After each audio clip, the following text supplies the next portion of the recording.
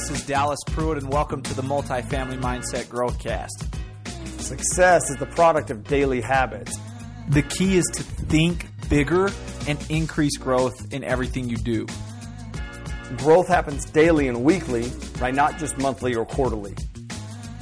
Too many people are blind to the fact that life is happening for them, not to them. When you focus on fear and scarcity, you are by default limiting your potential. You should write that down. Seriously, you should write that down.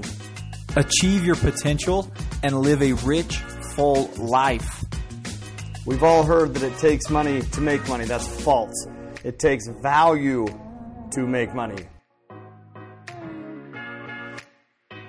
Hey, what's going on, guys? Welcome to episode 113 of the Growthcast. For those who are new to the Growthcast, me and a few of my partners, we spent the last week in Maui. While we were there, we recorded a number of different extended cuts, which we are so excited to launch throughout the next few weeks. And we also did a little Hawaiian values lesson throughout our week last week. With today's drip, I wanted to share an experience now and a lesson learned from this past week. And while working out in Maui, we had an opportunity to do the Road to Hana. For anybody that's done that, you know how amazing it is. There were so many wonderful experiences, but the experience of hiking Waimuku Falls was definitely my favorite. Waimuku Falls was by far the longest hike of our day excursion. Upon getting there, we had already logged a ton of miles. To give you some context, we were hiking and recording all day, creating back-end content for our students with the Multifamily Mindset.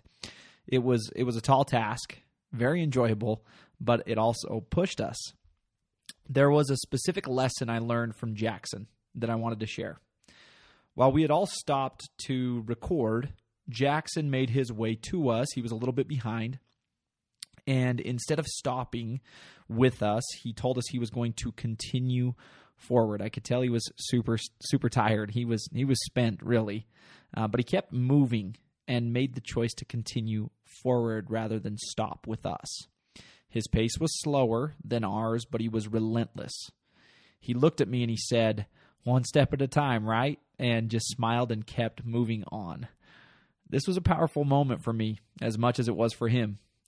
The best part of this story is he made it to the top right as we caught up. Literally like the very end where the waterfall was, we met up at that exact moment. It was my favorite moment of the entire trip.